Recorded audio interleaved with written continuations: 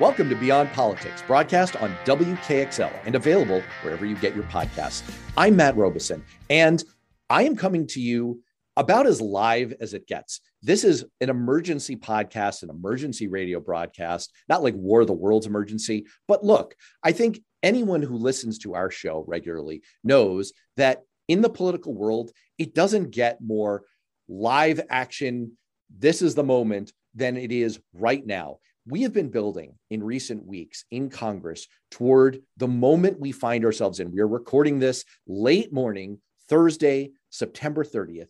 And this is sort of D-Day for the Democrats' legislative agenda and a lot of the big moving pieces that define the Biden legacy in Washington. There is so much on the line, so much going on.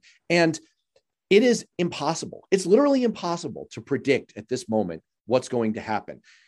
The best congressional observers in the world are live tweeting this right now from Capitol Hill, congressional correspondents with substantial resumes looking at all the goings on in Congress. They have no idea. They're literally raising their arms in the little shrug emoji to say, we don't know what's going to happen. So I don't know what's going to happen after all of my experience on Capitol Hill. And I'm bringing in a guest who has even more and even higher level experience on Capitol Hill, probably the best type of experience one can lean on. Our previous guest and our current guest today, Ryan McConaughey, who was, there's no better way to describe it. He was Chuck Schumer, the Democratic Senate leader's right-hand man on policy for many years. He is inside the room on all kinds of congressional negotiations about how policy was going to work out, how legislation was going to work out. He's now at Forbes Tate. He is just a top expert who all kinds of organizations and companies around the world rely on for insights into what's going on in Congress, what's going on, especially in the U.S. Senate. Ryan, welcome back to Beyond Politics. Thank you, Matt. As always, great to be here. Appreciate the chance to talk to you, and together, maybe you and I can sort some things out together. There's a big infrastructure component of this. I'm going to start with an infrastructure pun and say, that Speaker Pelosi, Leader Schumer, they're trying to pave the road as they drive down it. So we don't quite know where we're going and how fast we're going to get there. But as she just said at her press conference, it could be an eventful day. It could be an eventful day. So here are the ground rules for this show today. We are going to be very restrained in our predictions because any prediction we make may be wrong. It may be proven wrong by the time that this gets released as a podcast early this afternoon and goes to air on WKXL later this afternoon. What we're going to try to do is just give listeners some insights into what's going on behind the scenes. Who are the players? What are they thinking? What's at stake?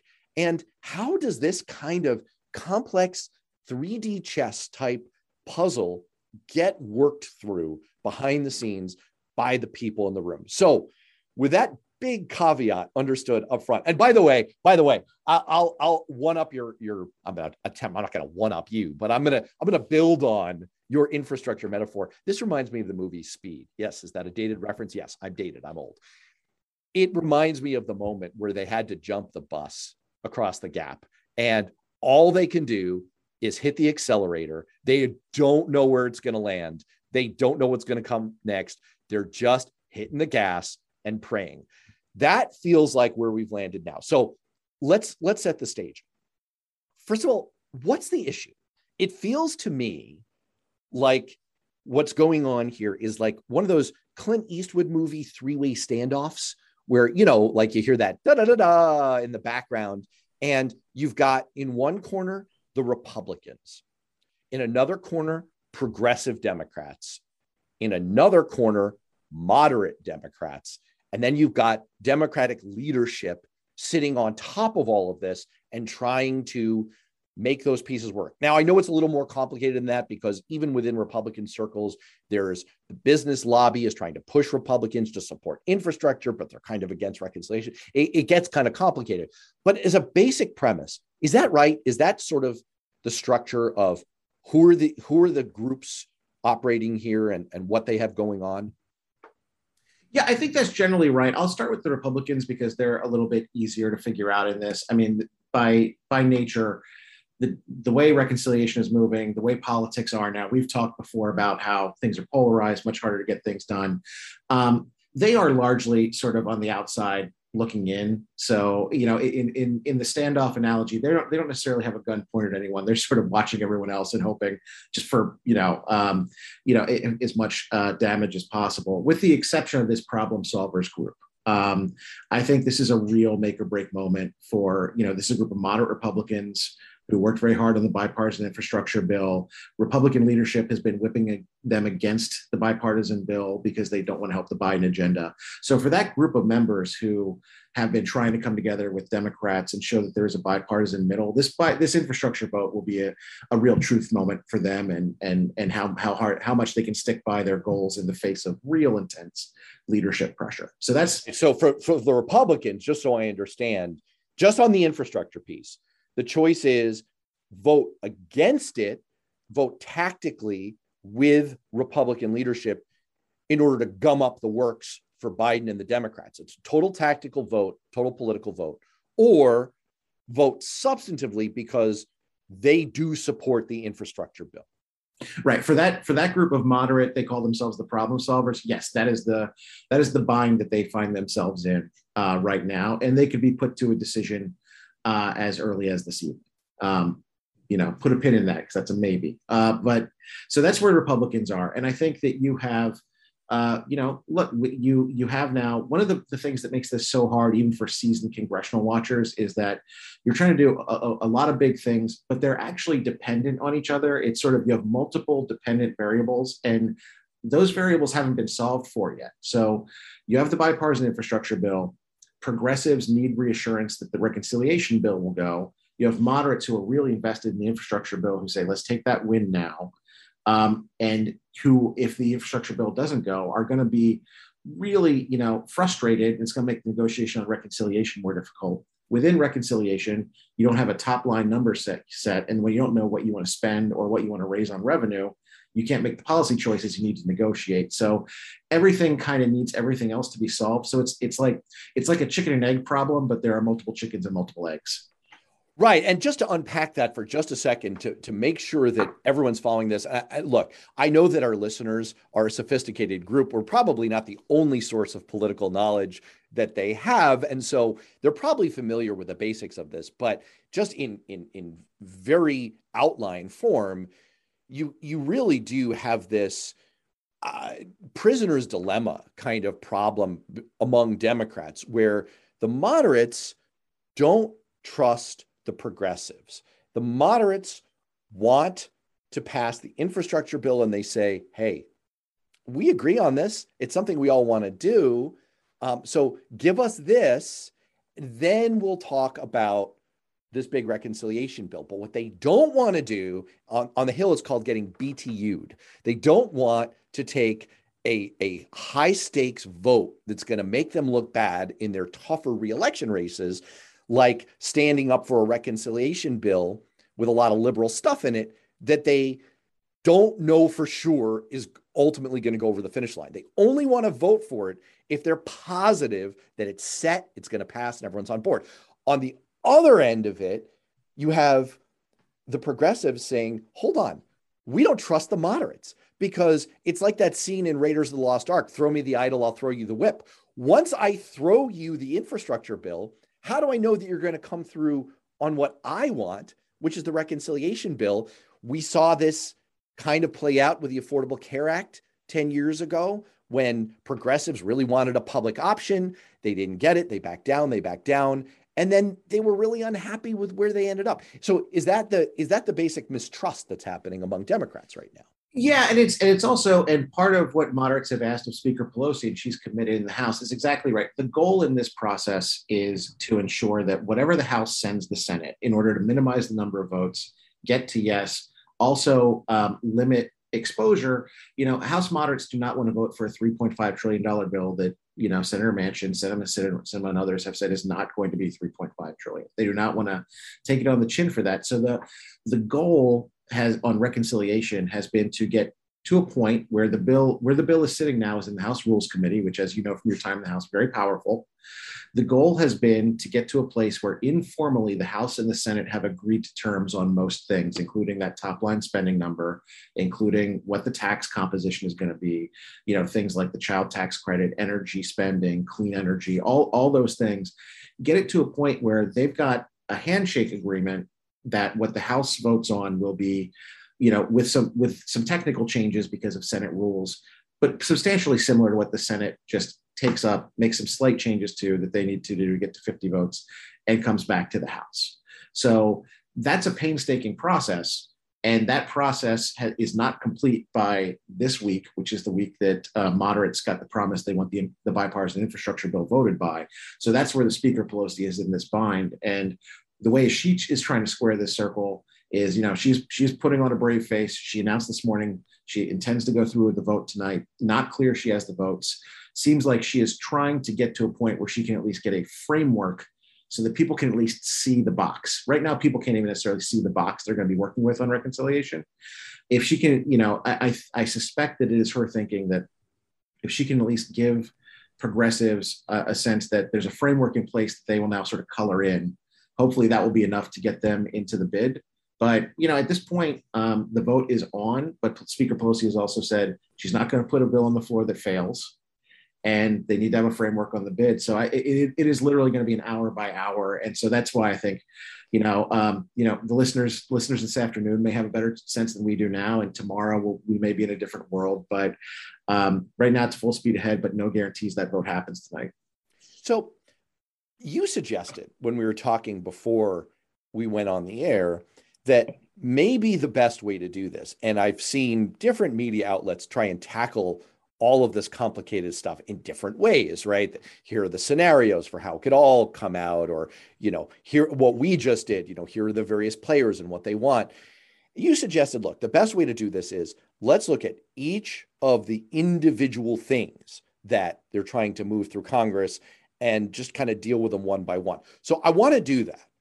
But before we turn to that, I do want to just ask you, and maybe you can give our listeners a bit of a sense of, now in your post Capitol Hill life, you do other things, but up to a few years ago, you were on the Hill, in the room, working with these people who are trying to hash out this monumental, landmark, historic stuff. So could you just give us a sense of what is that like? Like your counterpart, what is she or he doing this afternoon? What are you doing? Shuttle diplomacy? Are you on the phone with Democrats? Are you on the phone with people in the House? Or what are the operatives and the actual legislators doing this afternoon? Sure. And yes, it's those things. And also then you have this entire ecosystem of, if you're trying to negotiate the clean energy tax credits, you have the energy industry, you have, environmental groups. If you're working on healthcare, you have all the stakeholders. So you've got to line a lot of people up. But today, at this point, I think it's also, we're in a place where even compared to 10 years ago, 20 years ago, the functions of Congress are more centralized now. And so, especially as we get to this pre-conference or trying to get to a framework, this is very much a Biden, Pelosi, Schumer discussion with sort of, committee chairs on their pieces. And so you're trying to condense the number of people in the discussion and just figure out a way to get, to what everyone can agree on. You're trying to find that common denominator. And it is just as straightforward. It's just, you having a lot of conversations, trying to isolate issues you can get to, take them off the table, and then just winnow down the open issues until you can get to a point where everyone is comfortable, locked in, and at least in a good enough place to be able to take the next step. So let's start the rundown here with an issue that has kind of crept its way into this whole complicated picture, because where we started as the summer was waning was this kind of two-part standoff. We had infrastructure and we had reconciliation. Infrastructure is a bipartisan agreement on stuff like roads, electric grid, et cetera. Reconciliation is just shorthand for the budget for next year. But in this case, Democrats have put a lot of social policy, what people are calling human infrastructure, things like childcare, education, healthcare. It's sort of the overall broader democratic agenda. So infrastructure, reconciliation, roads and bridges, broader social policy. Okay. Into that has crept the debt ceiling and government funding. Those are two different things that sometimes get paired together, were paired together up till this week. So just to start our rundown of all the moving pieces, government funding. This is a housekeeping task that the Congress has to do every year. They have to fund the government for the upcoming year, all the things that we pay for. Where are we on that? And what is likely to happen? Right. So this one, we came into this week with all four of those things converging on today, September 30th, because this is literally the day that the fiscal year ends. If they don't fund the government, tomorrow morning is when, they turn, metaphorically, the lights off in the departments. And sometimes literally, like happened under Donald Trump for 35 days, sometimes literally. Right. And then there's a weird status thing in DC of, are you an essential employee or not? Which means that if the government shuts down, you still get to come to work. Right. And you still get paid. Right. Yeah. So the funding seems to be off the table as of today. It looks like they're going to pass what they call a clean CR, which just means very few policy changes. They are probably going to pass that bill by midnight. That will keep the government open until the beginning of December. And between now and then, they'll need to figure out what they're going to do for the next fiscal year. They might come up with something that's called a cromnibus, which is a hybrid of a CR and an omnibus, where you can do each of the spending bills. Some of them, they may write a new bill. Others, they may say, we can't agree on a new thing, so we're just going to do a year-long CR, hence the cromnibus. It's kind of a Frankenstein of a funding bill. Right. So instead of the way they normally do it is they break up everything the government does into about a dozen pieces, individual appropriations bills. So sometimes, meaning all the time, when they can't pass those individual things, they put them into an omnibus, which is just everything together. And then what you're saying is there's another level up, which is this CR, continuing resolution / omnibus, cromnibus, which is just everything thrown into a Christmas tree bill. Right. So you take those 13 bills, and if they can write a new bill on 6 of them, and then they can't get agreement, so they just want to keep things rolling as they were last year. Those 7 bills are the CR bills, and the 6 are the omnibus bills, hence cromnibus, which is not as delicious as a cronut necessarily, but a similar kind of hybrid term. I would sooner eat a cronut. Actually, maybe a cruller. A cruller probably comes in above a cronut. And both of those are way, way above a cromnibus. Fair enough. Yes. So basically, it seems like on government funding for next year, they're punting, but we've seen this movie before, and you're reasonably confident at this point that this is a punt that is going to result in good enough field position that in December, we're going to score and we're going to be able to fund the government through next year. Well, I think we'll have to see where we are. I will say that these kind of short-term extensions into December are pretty run-of-the-mill as Congress tries to work on other things. So this is not a cause for alarm, unlike the debt limit, where I think we do have a real urgency and a real challenge on Congress's hands. Well, that's exactly where I wanted to go next, which is the debt limit. So I know these are two moving pieces that are a little confusing. The best shorthand for it is just, government funding is funding for the next fiscal year, like any business or even a household, like what's your budget for the next year. But there's also a legal limit on how much credit the US government has. That's the debt limit. You got to raise it. It's part of the law. And Congress has come smack dab. This is supposed to be something that restrains us. It's not. It just creates a series of crises, which are increasingly dangerous. All right before the break, Ryan and I were talking about the first of the 4 big moving pieces, government funding for the next year. Ryan, you were explaining, we think that while it's a bit of a punt, it's kicking the can down the road, that one seems the most secure. Let's talk about the debt limit next. This is the legal limit on how much credit the government can issue. And you're a little bit more worried about this one. Why? Yeah, I think because it's a combination of a short amount of time and few options. And just look, this is a somewhat anachronistic thing in the United States that we need to, basically give ourselves permission to borrow money to cover government spending and tax decisions that have already been made. So but it has real consequences because so much of our economy and so much of our credit system is based on the full faith and credit of government debt and its reliability. And if we were to default on that, there could be catastrophic consequences. Recent analysis is talking about 15 trillion in wealth wiped out, 6 million jobs lost.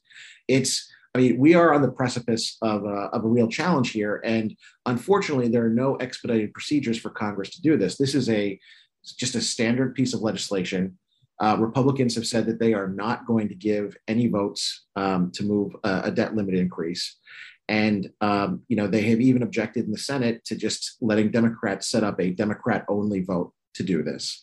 So, and because of the filibuster, they can do that. They can stop correct. Democrats from doing it. Right. They can stop Democrats from doing it or require Democrats to get 60 votes, which would require Republican votes. And so far, those Republican votes aren't there. So there is argument about whether or not Democrats can do this through reconciliation. Doing it through, if they can do it through reconciliation, that is going to be a very time-consuming process because, and I will go as deep or as shallow into this rabbit hole as you want for your audience. But it would take a couple of weeks for them to use a new reconciliation mechanism for Democrats to do this on their own, and also some degree of Republican cooperation. So at some point, Republicans, if they don't vote for this, they need to at least look the other way and let Democrats do it. Right now, it doesn't seem like they have taken that step, and they're really playing with fire economically. Last time we got close to a debt limit increase, we had U.S. Debt downgraded. We don't want to do that again. We're coming out of a pandemic. It is a bad time to be playing games with economic stability. Just from an incentive standpoint, and I'm not trying to cast aspersions on the Republican Senate. I'm truly not, but I could sort of see how, from their political incentive standpoint, there's no upside to playing ball here. And I know I'm using a sports analogy, and I'm literally using the word playing. And this is deadly serious. There's no game here. They should not be playing with this. This is our economy, people's jobs, people's lives on the line. If we get our debt downgraded, there are real world costs to our government and to our people from that. But from a purely political standpoint, the Republican position seems to be, look, Democrats, you hold the presidency. You have the majority in the House. You have the majority in the Senate. You have seen this train coming down toward this station for a long time. We have told you, we've been very clear about this. We're not participating in this. You're the ones who want to do this big liberal spending bill. You're the ones who are going to have to raise the debt ceiling. We're out. So, and by the way, if things go badly and we end up having our credit rating downgraded again, politically, that's kind of on Joe Biden's watch. And we think that he's going to get hurt worse than we are. So why are Republicans wrong about that? Well, I think, and look, that certainly seems to be the position that they've adopted now, even though, again, this is all covering retrospective. So, the debt limit increase we're talking about now covers the Trump tax bill and, a lot of Republican decisions. So, but politically, that doesn't matter. They are where they are, and that they are in a position to be there. So I think, look, the risky thing about this is, yes, Democrats are in unified power, but when you're talking about something that is an economic catastrophe, and it's not just the macro economy, it's, you would then put, if the government can't borrow, the government is now on cash accounting. So it's literally whatever money comes in that day, that's what they can pay out. So you're looking at military pay disrupted, Social Security benefits disrupted, all kinds of things that have a real world impact. And I think, the risk is that there's just a general, pox on both your houses. How could you let this happen? This is so immature, quite frankly, and has hurt so many people that if you're in Washington, you're not safe from this. Well, I'm not going to get into the business of characterizing the argument, but you can certainly see the Democrats' counter argument as well. Of course, you can see it. You were the one who helped come up with it back in the day. I mean, we've gone through this as recently as 2011, where we approached what people call the fiscal cliff, and it's rich visual imagery, but it's kind of real economically. It's kind of real. So we came perilously close last time. There were some real world consequences to the standoff. And what I hear you saying is it is not worth it to score some cheap political points that the public isn't really going to follow and really understand anyway. You know, hey, Republicans, like, let's fight about other things. Let's not fight about this. All that said, at this point, I'm not asking you for a prediction, but suffice it to say, you're more worried than you've ever been and more worried than you were 10 years ago. Yeah, I am. And that's because of the time window here, which, you know, Secretary Yellen said mid-October, or CBO just said sort of end of October. But either way, you know, there's a short amount of time here. And so in previous iterations of this, there was either enough time to get bipartisan support or work some other accommodation. The budget bill in 2011 established disapproval resolutions that basically let people vote no, but still let it happen. Unfortunately, that mechanism is not available right now. And so it's a combination of the lack of time matching up with what's needed for the options that Democrats have on the table to find a way to solve this problem. And well, that is why I think it's a different level of concern. Well, and let me ask one follow-up to that comes from actually a listener over Facebook, and I appreciate the question, is where we've landed, particularly on this, but just kind of general Republicans saying, you know, we're washing our hands, we're against everything.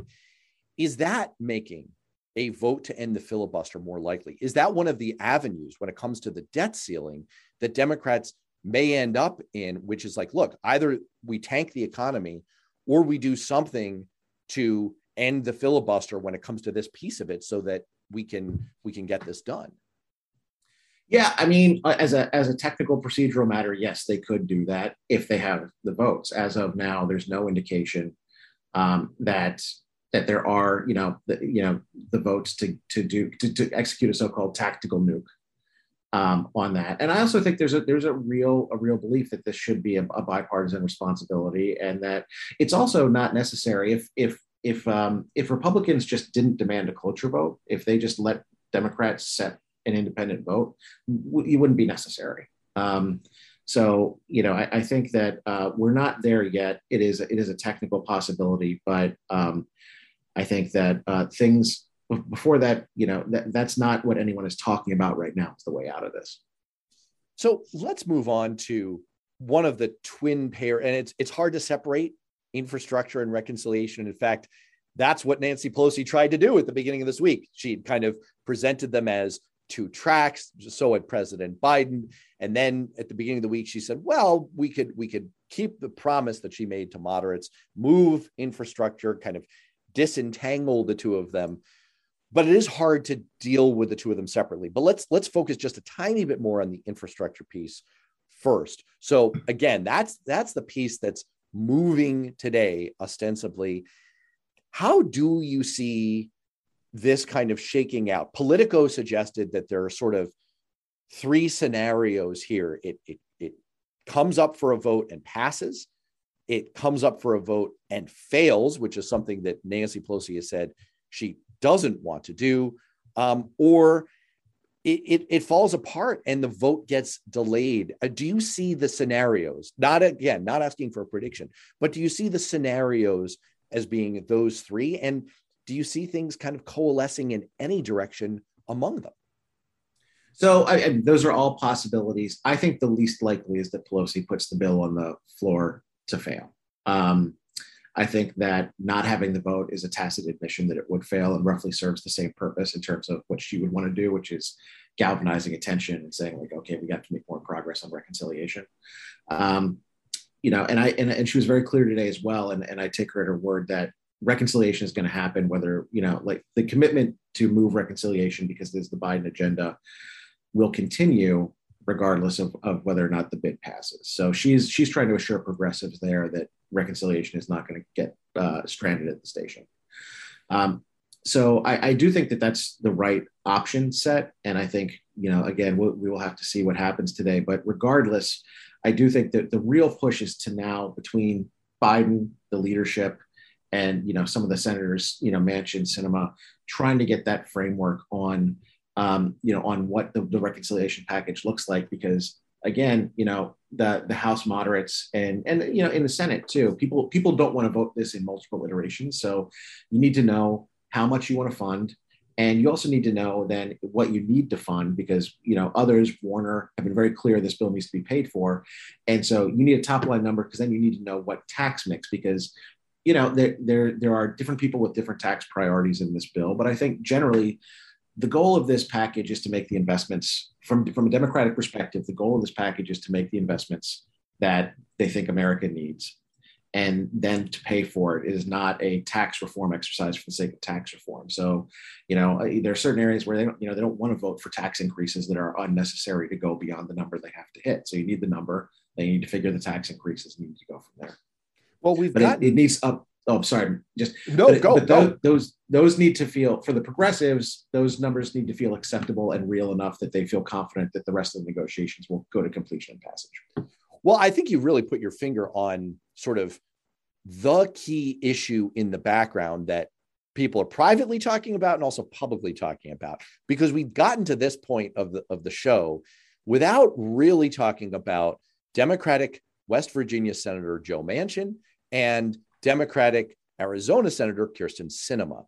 And those are the two senators who have been most in the spotlight, most publicly out there in terms of having questions and having hesitancy about the reconciliation bill. Now, look, you and I both have friends and associates and contacts in both of those operations. So I want to be careful about this. I'm not looking to criticize the approach that either senator has taken per se.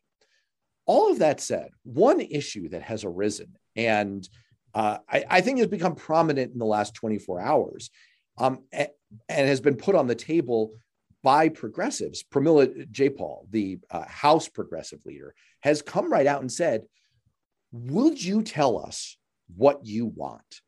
And whether it's in the form of how much are you willing to spend, or what pieces of policy you will accept or not accept. There has been a little bit of a criticism coming from the progressive end that, hey, especially when it comes to Kyrsten Sinema, it's a little bit like wrestling with smoke. We don't know what you want, so we don't know what to respond to. And you can't have a negotiation without a counterparty. So do you, again, without being overly critical here, do you see that frustration? Is that sort of what's holding this up here, that we haven't heard a robust proposal from Senator Sinema or Senator Manchin about here's what we want to see, here's our bottom line?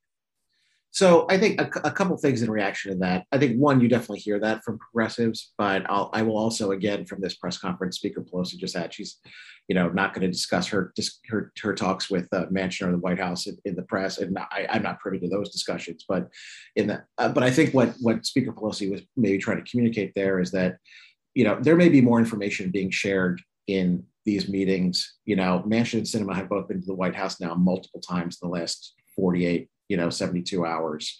So just because the public doesn't know what a number is there doesn't necessarily mean that numbers haven't been talked about. So I think the other note of caution on that is that Manchin and Sinema have attracted the most attention. I think that's partly the nature of the Senate, and but there are other there are House moderates who have expressed concerns about various provisions in the House reconciliation bill who maybe didn't vote for it in committee. So it's not just these two. It's not just, I heard Congresswoman Jayapal this morning say a certain 96% of caucus against 4% of the caucus. That's the progressive positioning. But it's also, I think it's underrepresented to just say it's these one or two members holding up. There are more than that. And as there are plenty of moderates who are trying to find a way to kind of massage this bill a little bit. So I think they get the most attention, but they're not alone in trying to bend the curve on this bill a little bit. And I will say that the dynamic that we talked about earlier about not wanting to take a stand on something and being made to sort of politically walk the plank on it and fall on your sword about it, to use two mixed metaphors, Both that pirate extends, related. both pirate related. Good point. Good point. That extends to making public statements. I can also see the argument from a Kyrsten Sinema perspective of, well, why would I publicly come out and say I'm in favor of this if we're not going to end up there? Why go further than the place we're going to end up and have that run against me in a political 30-second ad in my next reelection campaign? Why commit to 3 trillion when the final number is going to be 2 trillion or whatever it turns out to be? Speaking of which, let's talk about the political angle of this for just a few minutes. You're mostly a policy guy, but you're not entirely not a politics guy. And you've on this show before offered some really trenchant political insights. So there are different theories circulating among Democrats right now about what is sort of politically best. You hear a theory, mostly from progressives, that you need to pass all of this stuff. Otherwise, you're going to lose the progressive base, I'm air quoting here, and that is going to be politically disastrous for Democrats in the next election. You have a theory mostly promulgated by moderate Democrats that, you need the infrastructure thing because you need to have an accomplishment, something to run on, something bipartisan. We can make things work in Washington, but you might be better off having nothing than going way overboard and feeding into the Republican attack that Democrats are a bunch of crazy drunken sailors, to continue the nautical theme, in terms of taxing and spending the public's money. And then you have analysts saying, I wonder if any of this even really matters politically, because all the dynamics are against Democrats on the next election anyway. So maybe Democrats are just overthinking this in terms of the political ramifications. Where do you come out on all this? So I think one thing where there is at least some degree of consensus is that, there is a desire to move the agenda. I think there are always going to be discrepancies about how fast, how big, but I do think that Democrats are largely still in a failure is not an option mindset. And there is still, and to that point, even some of the members we talked about are still very much in a posture of their vision of yes may be different than some others, but they're still working toward something. So, and I do think that politically, look, the rescue plan was a great piece of legislation.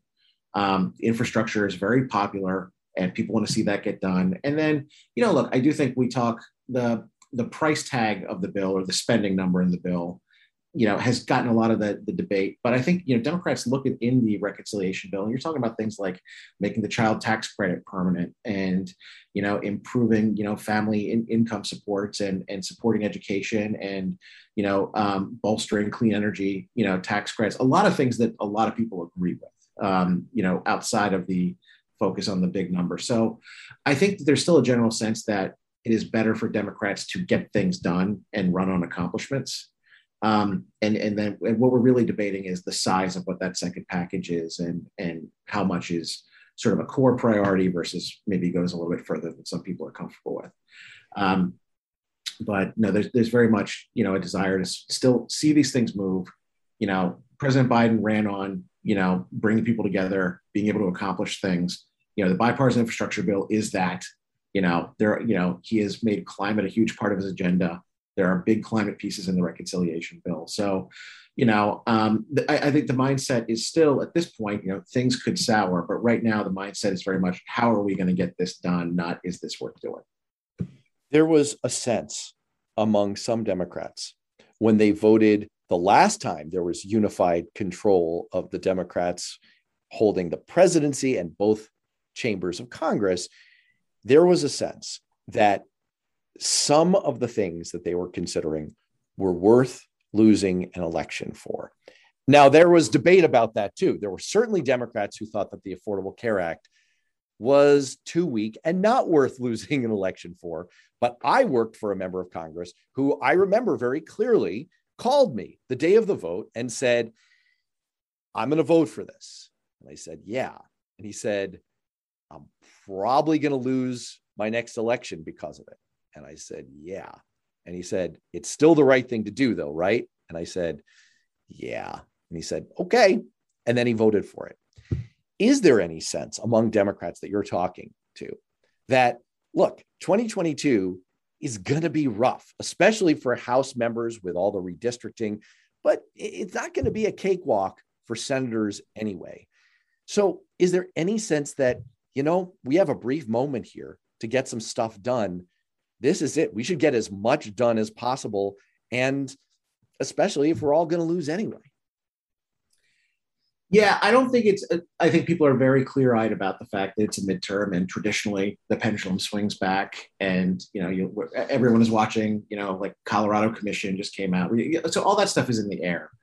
But I don't think it's, I still think, to sort of the previous answer, I still think the general feeling is like, if we pass our agenda, that's going to be good for the American people. Like, that's what's going to get us rewarded, as opposed to sitting on our hands.